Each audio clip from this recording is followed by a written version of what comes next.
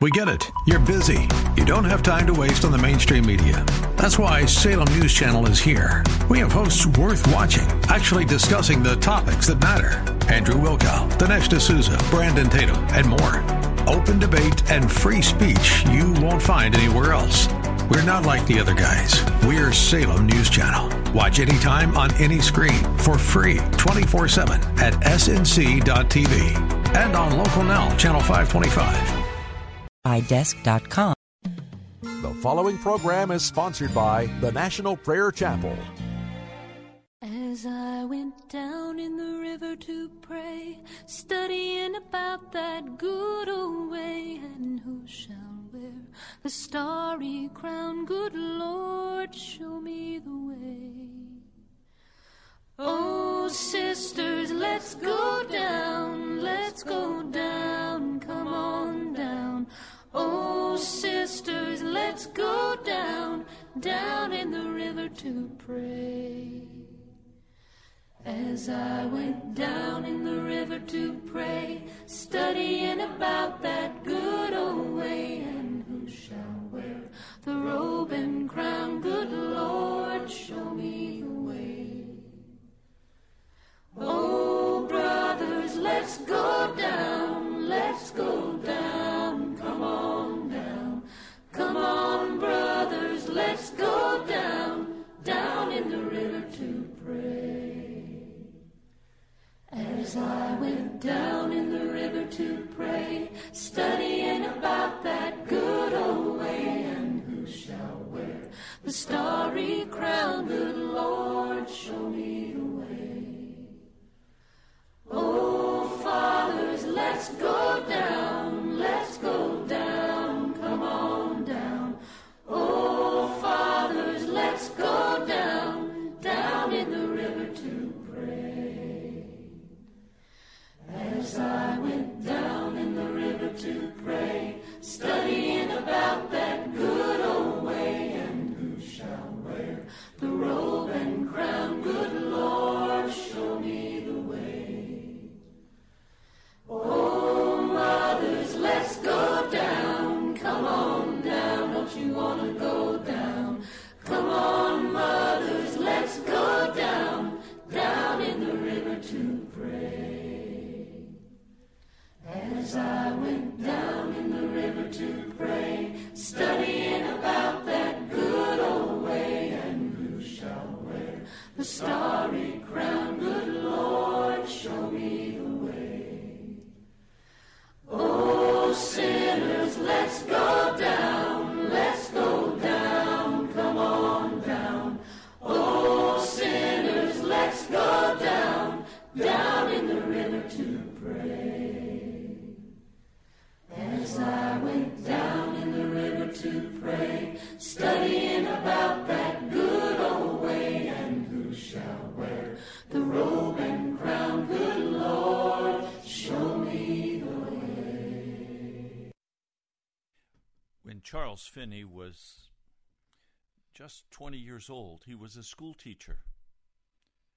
And then he decided to change from teaching school and to take a 2-year law course, a Yale law course. And to do this, he moved to Adams, New York.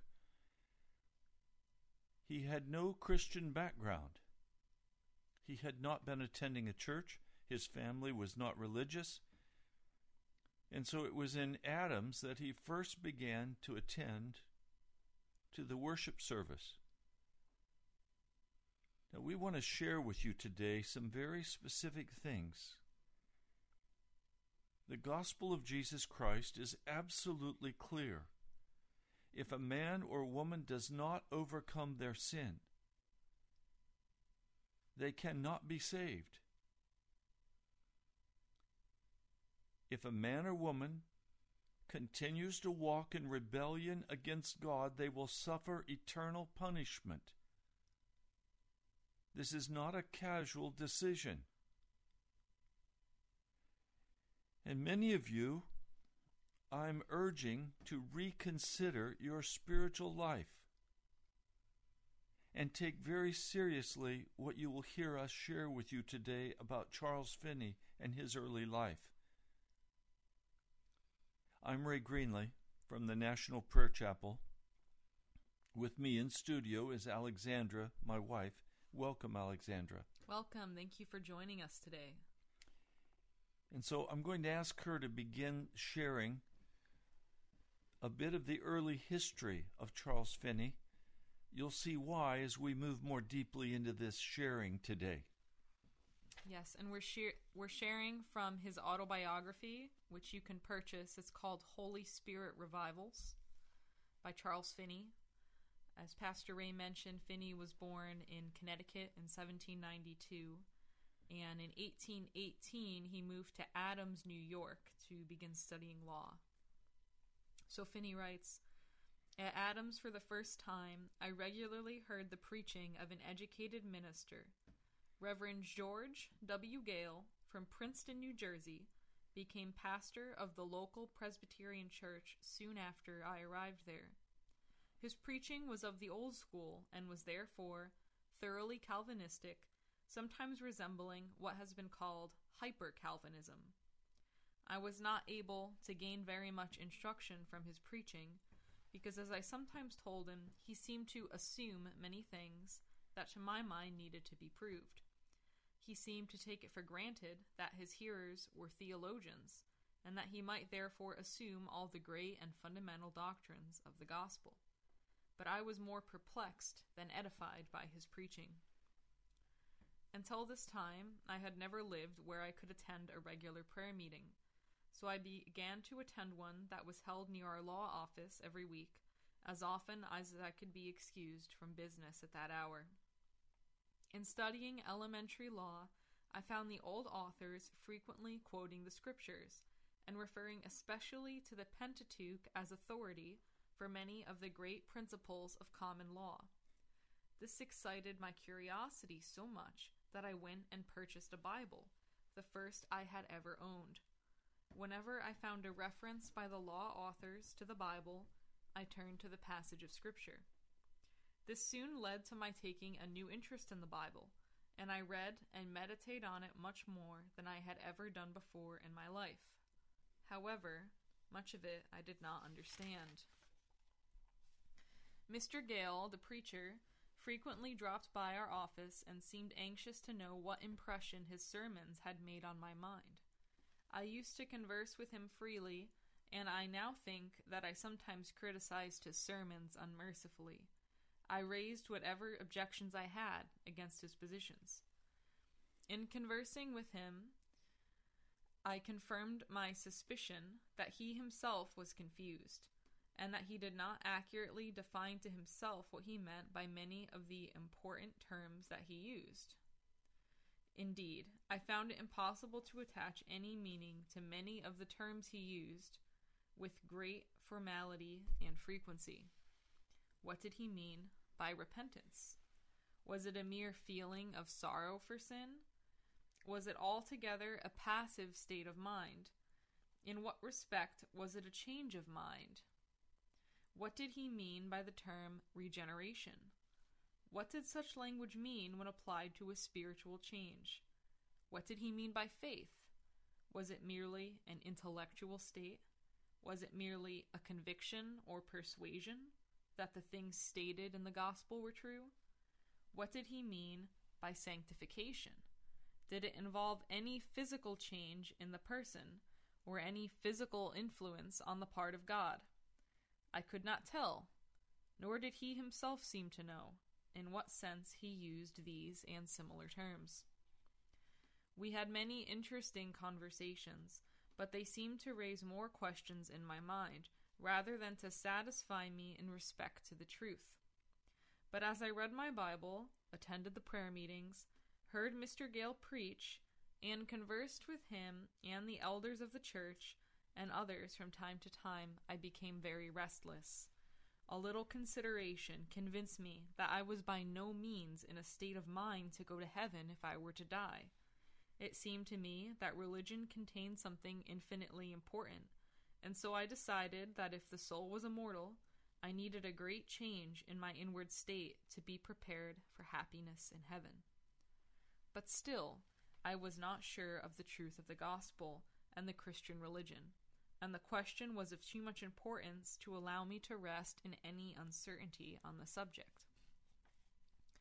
I was particularly struck with the fact that the prayers that I had listened to from week to week were not answered.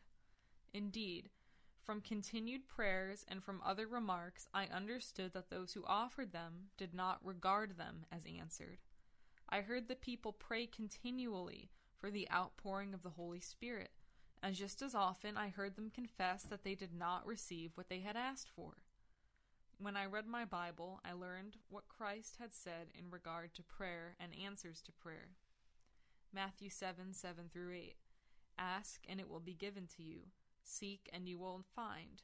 Knock, and it will be opened to you. For everyone who asks receives, and he who seeks finds, and to him who knocks it will be opened. I also read that God is more willing to give his Holy Spirit to those who ask him than earthly parents are to give good gifts to their children. Verse 11. This inconsistency, the fact that the Christians prayed so much and were not answered, was a sad stumbling block to me. I did not know what to make of it. Was I to believe that these people were not truly Christians and therefore did not prevail with God? Did I misunderstand the promises and teachings of the Bible on this subject? Or was I to conclude that the Bible was not true? Here was something inexplicable to me, and at one point it seemed that it would almost drive me into skepticism. It seemed to me that the teachings of the Bible did not at all agree with the facts that were before my eyes. On one occasion, when I was in one of the prayer meetings, some of the attendees asked if I wanted them to pray for me. I told them no, because I did not see that God answered their prayers. I said, I suppose I need to be prayed for I am conscious that I am a sinner, but I do not see that it will do any good for you to pray for me, for you are continually asking, but you do not receive. You have been praying for a revival of religion ever since I have been in Adams, and yet you have not seen it happen. You have been praying for the Holy Spirit to descend upon you, and yet you complain of your spiritual leanness. You have prayed enough since I have attended these meetings to have prayed the devil out of Adams if there is any virtue in your prayers. But here you are, still praying and still complaining. I was quite earnest and probably very irritable as a result of being brought face to face with religious truth, which was a new state of things to me. On further reading of my Bible, it struck me that the Christians' prayers were not answered because they did not comply with the conditions upon which God had promised to answer prayer. They did not pray in faith, in the sense of expecting God to give them the thing for which they asked. For some time, this thought only led me to more questions, rather than to anything definite. However, this relieved me.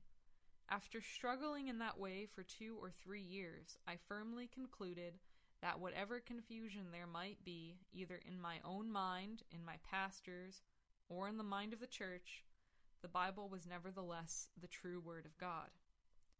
This being settled, I was brought face to face with the question of accepting Christ and his gospel, or pursuing a worldly life.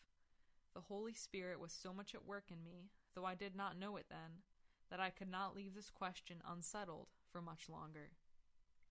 You know, Alexandra, what's clear as you've shared this story of Charles Finney is that we're faced today with that same identical question. Will I pursue a worldly life, or will I take the Word of God for what it is? Now, what makes Charles Finney uncomfortable for many is that he took the Word of God literally as he would take his law book literally. And so he wanted to know, can I trust that the Word of God means what it says? And obviously, these people had been taught a theology that did not cause them to seek after the presence of God for victory in their lives and for answers to prayer. This is a very difficult situation, because if you do not take the Word of God for face value, then you will take it at an emotional level, even an intellectual level, that allows you the freedom to sin boldly against God and enjoy the things of the world, while all the time saying, I'm a Christian. And today I'd like to cut that line very clearly, that a Christian is one who follows Jesus. And when a man follows Jesus, he is born from above, and he has victory in his life, and his prayers are answered. Do you have thoughts about what you've shared?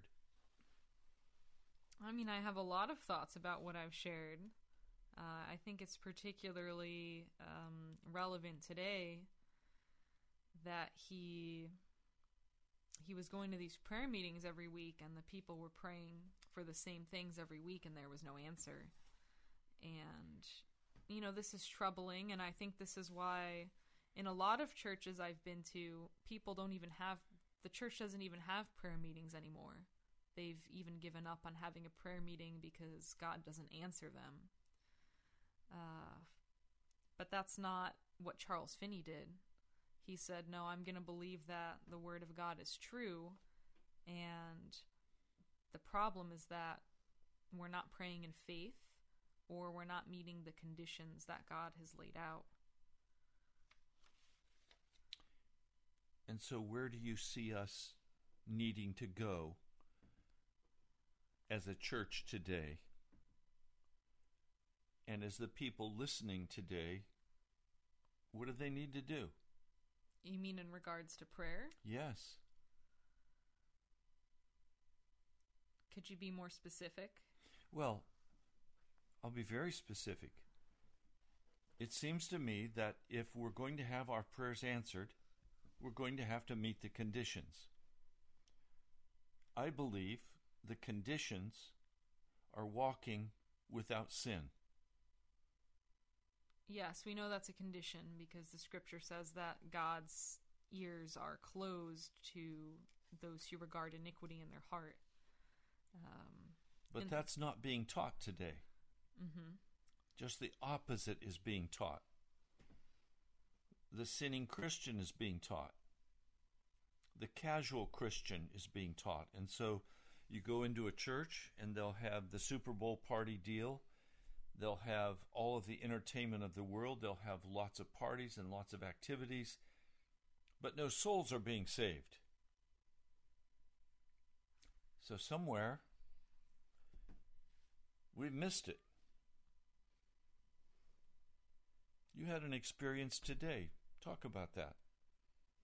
Yes, so what Pastor Ray is referring to, so I was at the gym this morning, and there's a man I've been speaking to who is a fully disabled veteran. So he brings his kids, he has 3 children, brings them to the kids club downstairs, and then he does some weightlifting upstairs. So he's been talking to me for a little while because he's in the process of going through a divorce.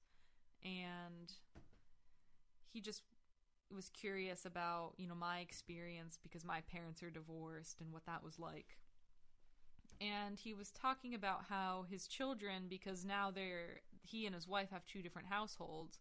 He was talking about how when his kids are at his house, there's one set of standards and one way of living. And then when his kids are at his wife's house, there's another way of living. And he doesn't like that. And so he said, my wife doesn't, soon to be ex-wife, doesn't do anything with the children. She just, they play with each other, they play with the cat, and they watch gospel movies.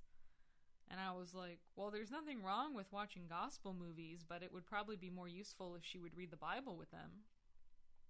And we've talked before, he says he's a Christian, so he says, I believe in Christ, but I don't think you should force your religion on anybody. And then somebody wanted him to be a spotter, so he left.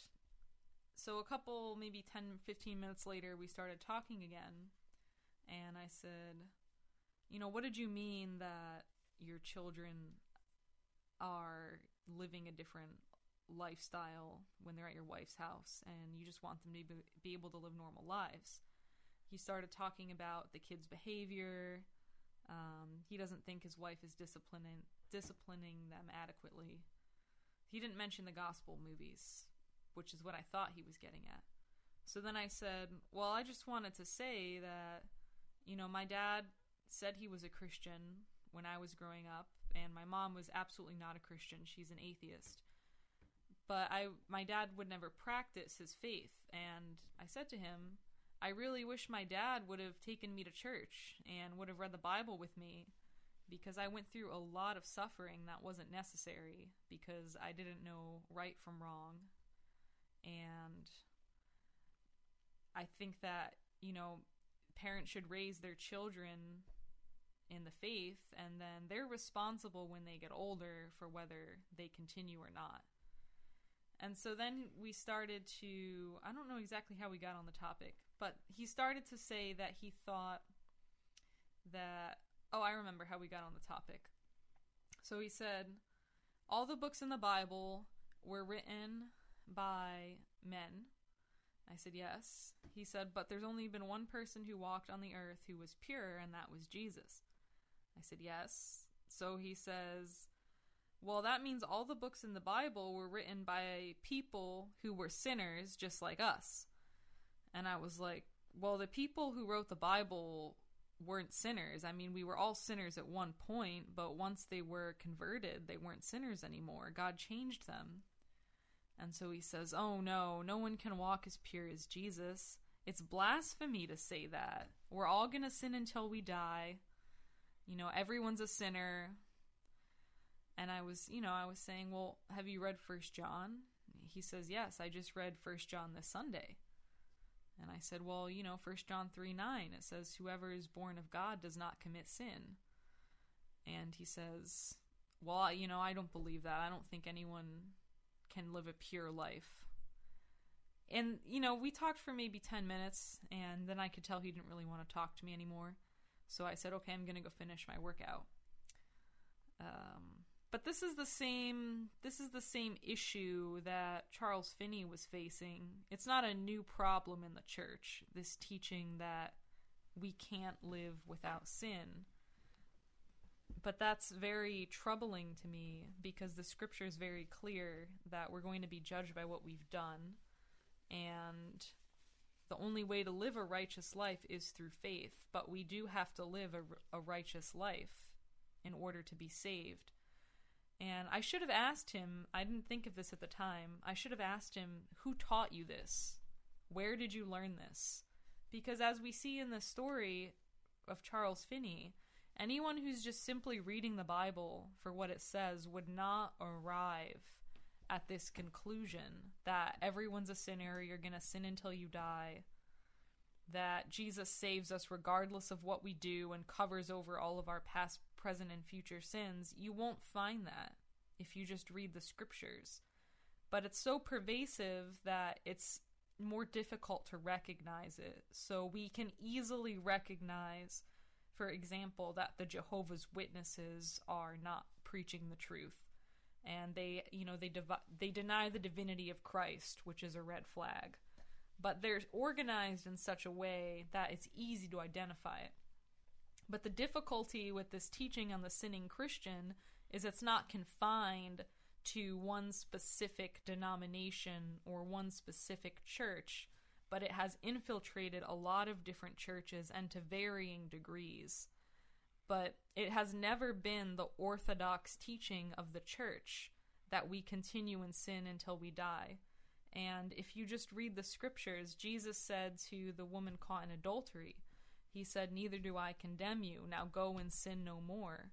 He said to the blind man who he healed, he says, don't sin again or a worse thing will happen to you. As I said in 1 John, it's so clear. It says, whoever is born of God does not commit sin because God's seed remains in him, and he cannot sin because he is born of God. And then it says, whoever commits sin is of the devil. And Jesus said the same thing in the Gospel of John when the Jews wanted to stone him to death. He said, you do the deeds of your father, the devil.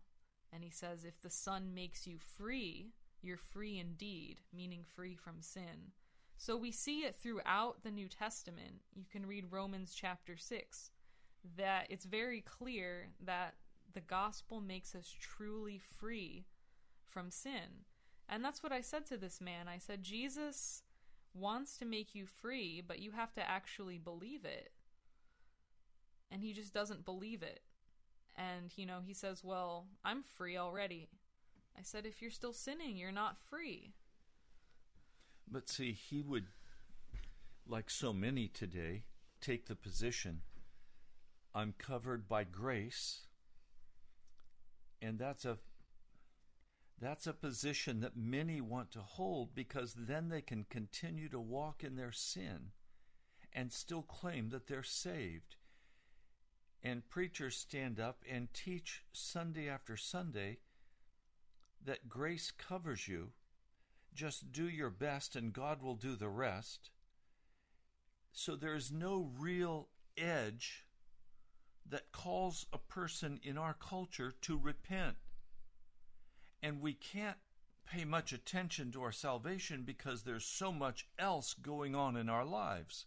There's so much hassle, so much travel, so much entertainment, so much to do and to see, that to narrow that down to that very difficult question that Finney asked, will I pursue a worldly life, or will I pursue walking as a Christian? And we've mixed that in our culture in America and said you can live a worldly life and still be a Christian. And that's the lie. I would just say, if you believe any of these things, ask yourself, where did I learn this? Did I learn it when I was growing up? Did I learn it from my parents? Did I learn it from a certain church that I went to? And then actually look into, okay, what texts are they using to support this? And is that overall the message of the New Testament? And you'll find that it's not. So Charles Finney wasn't any different than the modern American. He says later in the story that he was so busy as a lawyer that he had very little time to attend to his soul. But there were 2 days, it was a Monday and a Tuesday, where he didn't have too much work. So he was able to spend it in prayer and scripture. I was converted when I was at just an utterly overextended period of my life. I was teaching 2 college classes. I was taking 3 graduate classes. I had other jobs on the side. I was an editor of a literary journal. I was doing individual tutoring. It's not like I had a lot of time, but I spent an hour every day seeking after God, and I wasn't a Christian. So I was trying to seek God through Hindu scriptures and through meditation and prayer. But everyone can do it.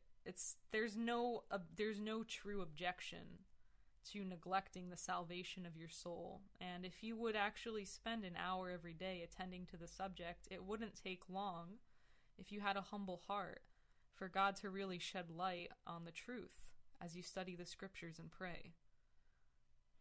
There are 2 passages of Scripture I want to share. One is in Revelation 21. This is the risen Lord speaking. This is not Jesus before the crucifixion. He's been in heaven. It's Revelation 21. I'll begin with verse 6. He said to me, "It is done. I am the Alpha and the Omega, the beginning and the end. To him who is thirsty, I will give to drink without cost from the spring of the water of life." So you have to be thirsty. You have to make a decision in your heart that you want Jesus, that you desire him, that you must have him above everything else: hobbies, sports, television, internet, cell phone, movies. Everything else has to go. That we would seek after the one who can give us without cost the spring of the water of life. And then it says in verse 7, he who overcomes will inherit all of this, and I will be his God, and he will be my son. But the cowardly, the unbelieving, the vile, the murderers, the sexually immoral, those who practice magic arts, the idolaters, and all liars, their place will be in the fiery lake of burning sulfur. This is the second death. And then if you look in Revelation 22, I'll begin reading with verse 14. Blessed are those who wash their robes. I want you to notice their robes are not washed for them. They must wash their robes. They must take specific action to hunger after God. They may have the right to the tree of life and may go through the gate into the city. Outside are the dogs, those who practice magic arts, the sexually immoral, the murderers, the idolaters, and everyone who loves and practices falsehood. Those are outside. They're not allowed to come in.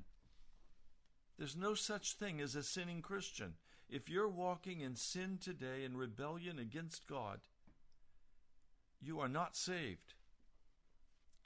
To be saved means to be saved from your sin.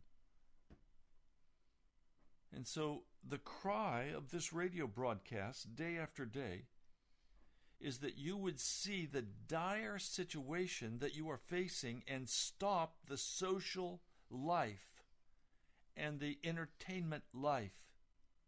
That you would cast your entertainment out of your life and you would seek after Jesus with all of your heart. If you do not do this, there is no hope for you. And I just wanted to share a little bit about what this hunger looked like in my own experience. So for me, there were two key things. The first was I really wanted to live an ethical life. And the second was that I wanted to live in what I would have called at the time God consciousness, meaning I wanted to live consciously in the presence of God. I was extremely aware that I was not living in the presence of God, and as hard as I tried, I could not get to God. And I was also aware that in my efforts to live an ethical life, I had a very difficult time suppressing or trying to control certain very strong sinful desires that I had, including using drugs, cursing, compulsive shopping. These were things that I was aware of that I knew were not right, and it took a lot of effort and strength, and I was never able to actually stop doing it.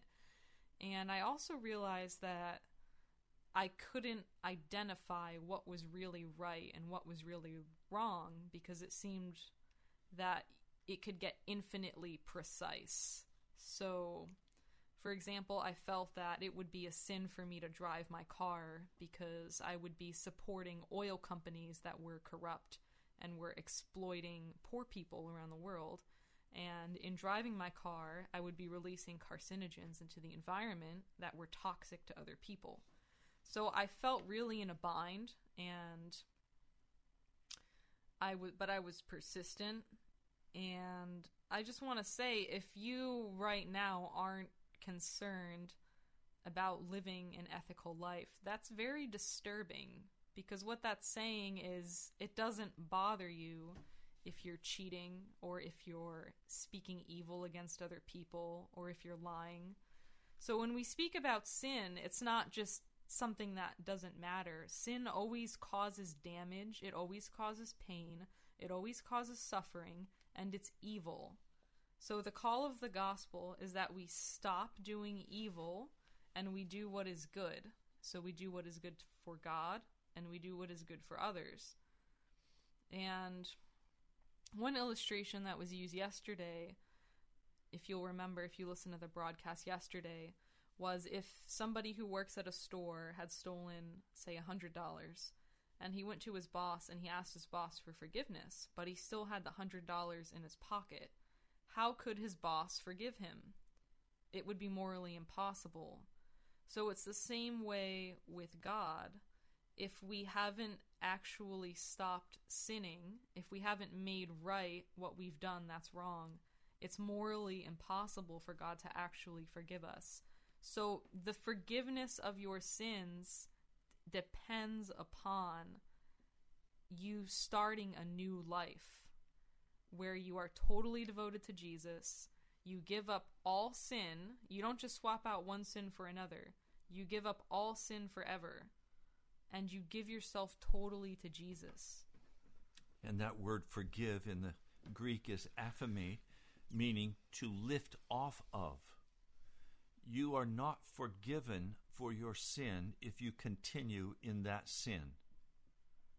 To repent is to turn aside from it, to go another direction, and then you are forgiven, meaning that thing is taken away from you. And the testimony of our dear brother up in Frederick was that as he listened to this broadcast, God sovereignly came and lifted alcoholism out of his life. And he was free. I believe he said he actually prayed and gave it to Jesus. Yes. Yes. And then he was free. Yes, he was. And he's been free for years now. And he's free now. Yes. He has no desire at all to drink alcohol. And Chuck, we rejoice in that testimony that you are free. But you see, if you are not free, you have not been forgiven. Yes. So forgiveness is not some ephemeral thing where am I forgiven or aren't I? I don't feel forgiven. But no, if you continue in that sin, you're not forgiven. Because it means you've not truly repented.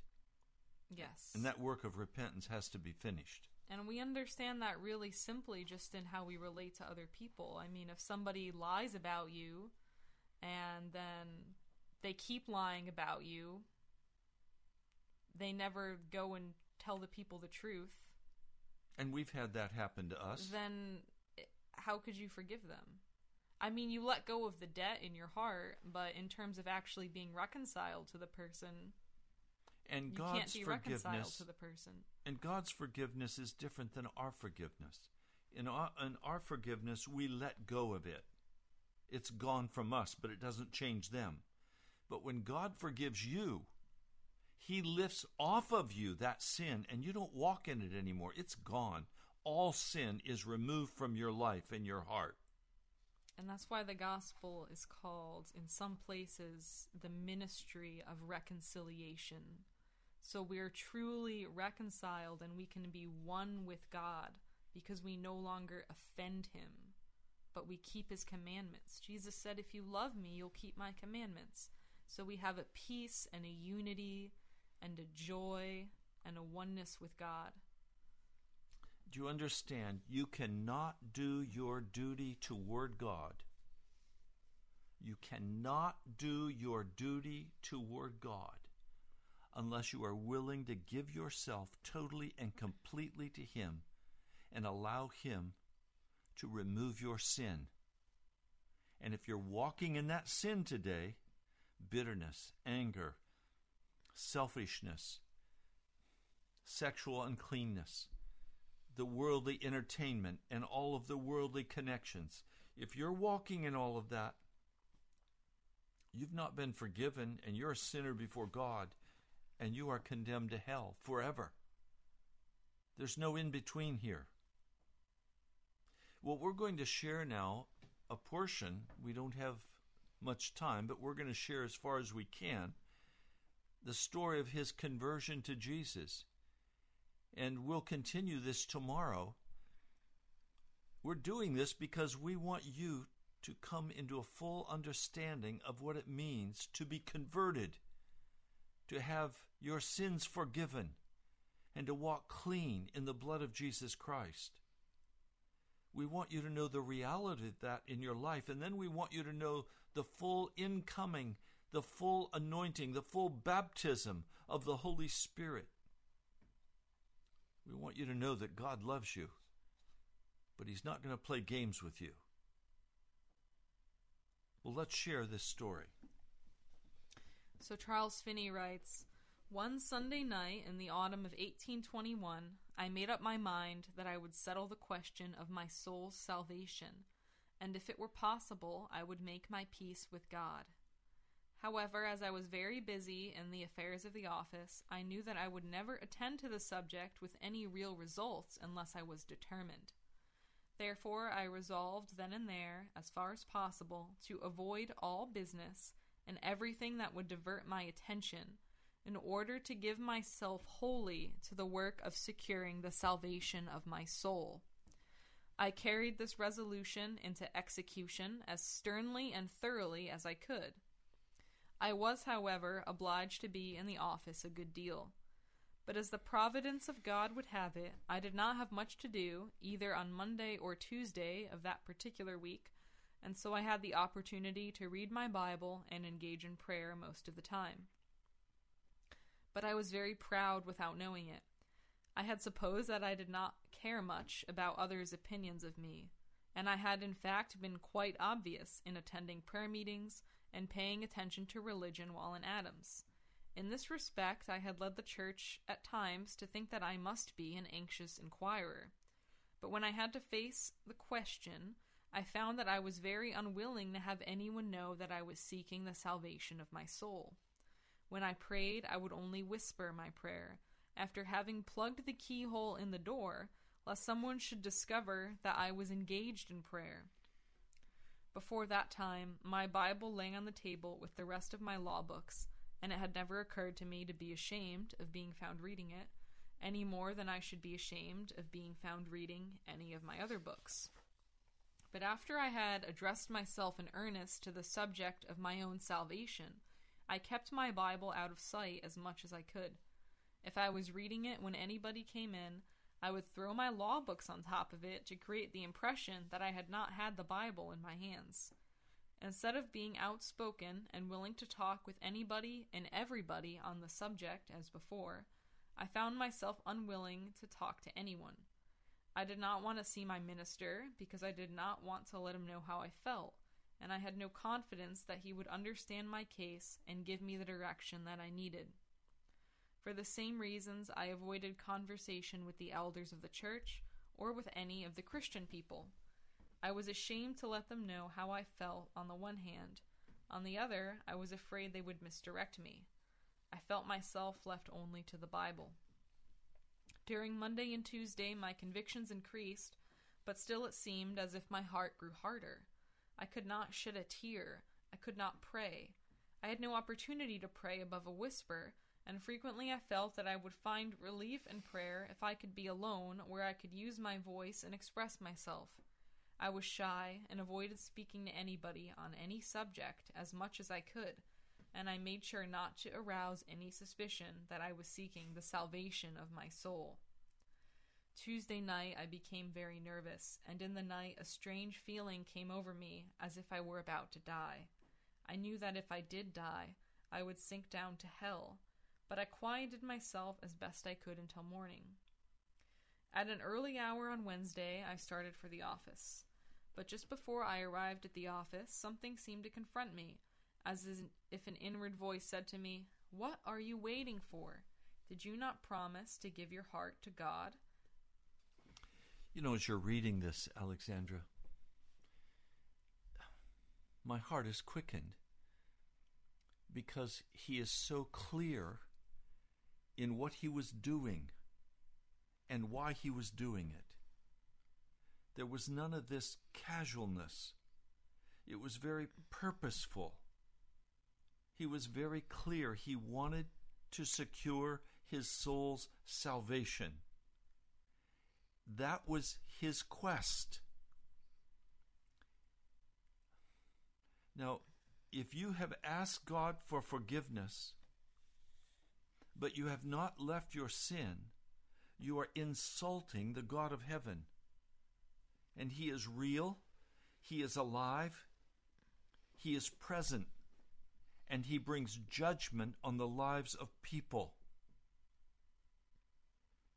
So, Mr. Finney is setting an example as a young 23, 24-year-old young man that we need to emulate very carefully to set our hearts on being clear that we want Jesus.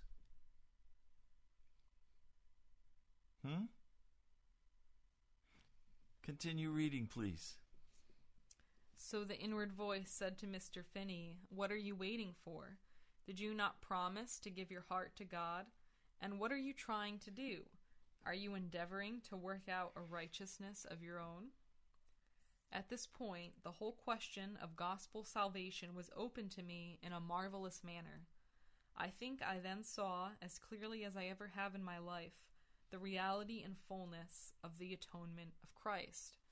I saw that his work is a finished work, and that instead of needing any righteousness of my own to recommend me to God, I had to submit myself to the righteousness of God through Christ. Gospel salvation seemed to be an offer to be accepted, something that was full and complete, and all that was necessary on my part was to agree to give up my sins and accept Christ. Instead of being a thing to be brought about by my own works, salvation was a thing to be found entirely in the Lord Jesus Christ, who presented himself before me as my God and my Savior. Without being distinctly aware of it, I had stopped in the street, right where the inward voice had first come upon me. How long I remained in that position I cannot say. But after I contemplated this distinct revelation for a while, the inner voice seemed to ask, "Will you accept it now, today?" I replied, "Yes, I will accept it today, or I will die in the attempt." North of the village and over a hill lay a stretch of woods in which I walked almost daily when the weather was pleasant. It was now the 10th of October, and the time was past for my frequent walks there. Nevertheless, instead of going to the office, I turned and bent my course toward the woods, feeling that I must be alone and away from all human eyes and ears, so that I could pour out my prayer to God. But still my pride showed itself. As I went over the hill, it occurred to me that someone might see me and suppose that I was going away to pray. Yet there was probably not a person on earth who would have suspected such a thing had he seen me going. But so great was my pride, and so much was I possessed with the fear of man, that I skulked along the fence until I got so far out of sight that no one from the village could see me.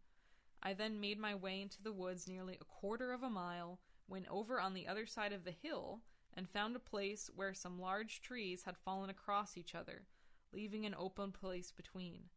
There I saw I could make a kind of closet.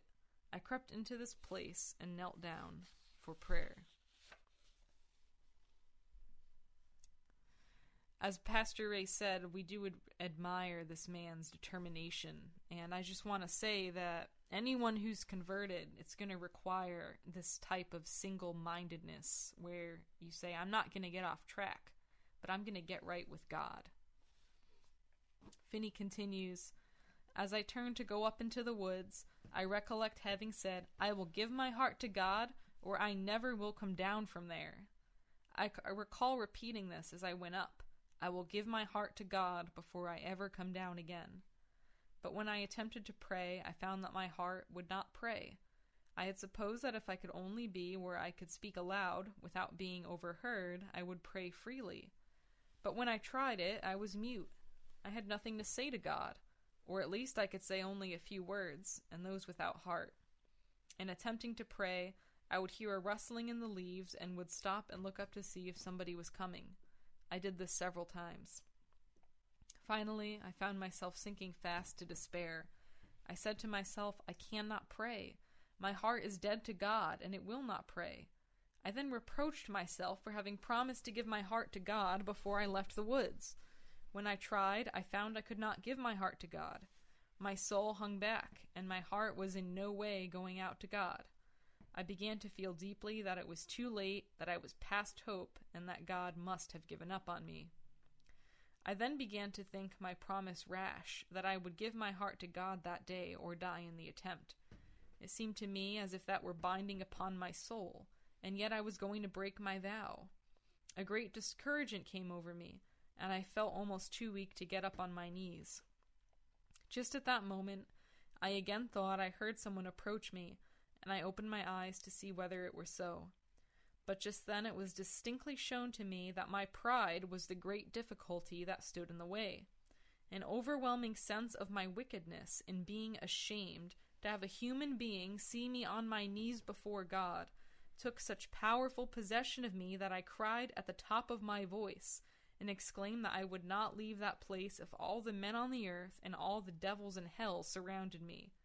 What, I said, such a degraded sinner as I am, on my knees, confessing my sins to the great and holy God, how can I be ashamed to have any human being, a sinner like myself, find me on my knees, endeavoring to make my peace with my offended God? The sin appeared awful, infinite. It broke me down before the Lord. We're just about out of time for today's broadcast. We're going to pick it up there tomorrow.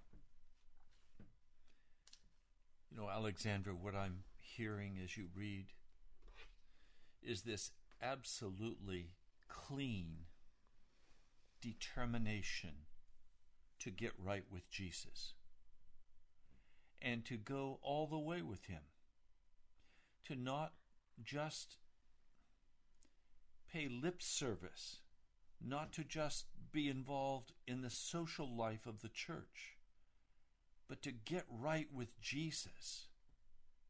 And I'm wondering today, as you've listened to us sharing this, has the Holy Spirit been speaking to you?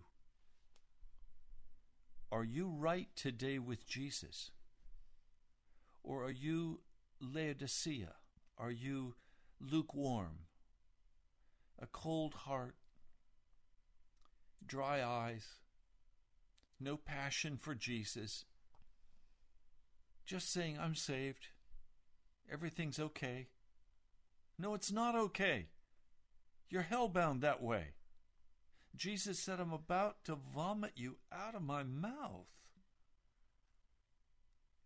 I don't want to be vomited out of the mouth of God. I want to be washed and made clean. Well, today, as we have just minutes left, Alexandra, I'm going to ask you to pray for the people who are listening, that they'll make this choice today. Would you? Heavenly Father, I thank you for this broadcast today. I pray for each person who has listened and who will listen as they download this podcast. Lord Jesus, I ask that every deceitful hiding place would be ripped away by your Spirit, and that it would be impossible for anyone who is in sin listening to this broadcast to stay in it. But Lord, that they would have this same determination to get right with you and to do so immediately. Lord, thank you for pouring out a full and free salvation for us. We pray in your name. Amen. You've been listening to Pilgrim's Progress. I'm Ray Greenley. And I'm Alexandra. Thank you for listening today. Would you go to our webpage, nationalprayerchapel.com? Would you click on the donate button and help us cover this month's rent on the radio? Also go to our webpage, revivalnow.church. revivalnow.church. God bless you, brother, sister. We love you. We want you to be given over to Jesus. We'll talk to you soon.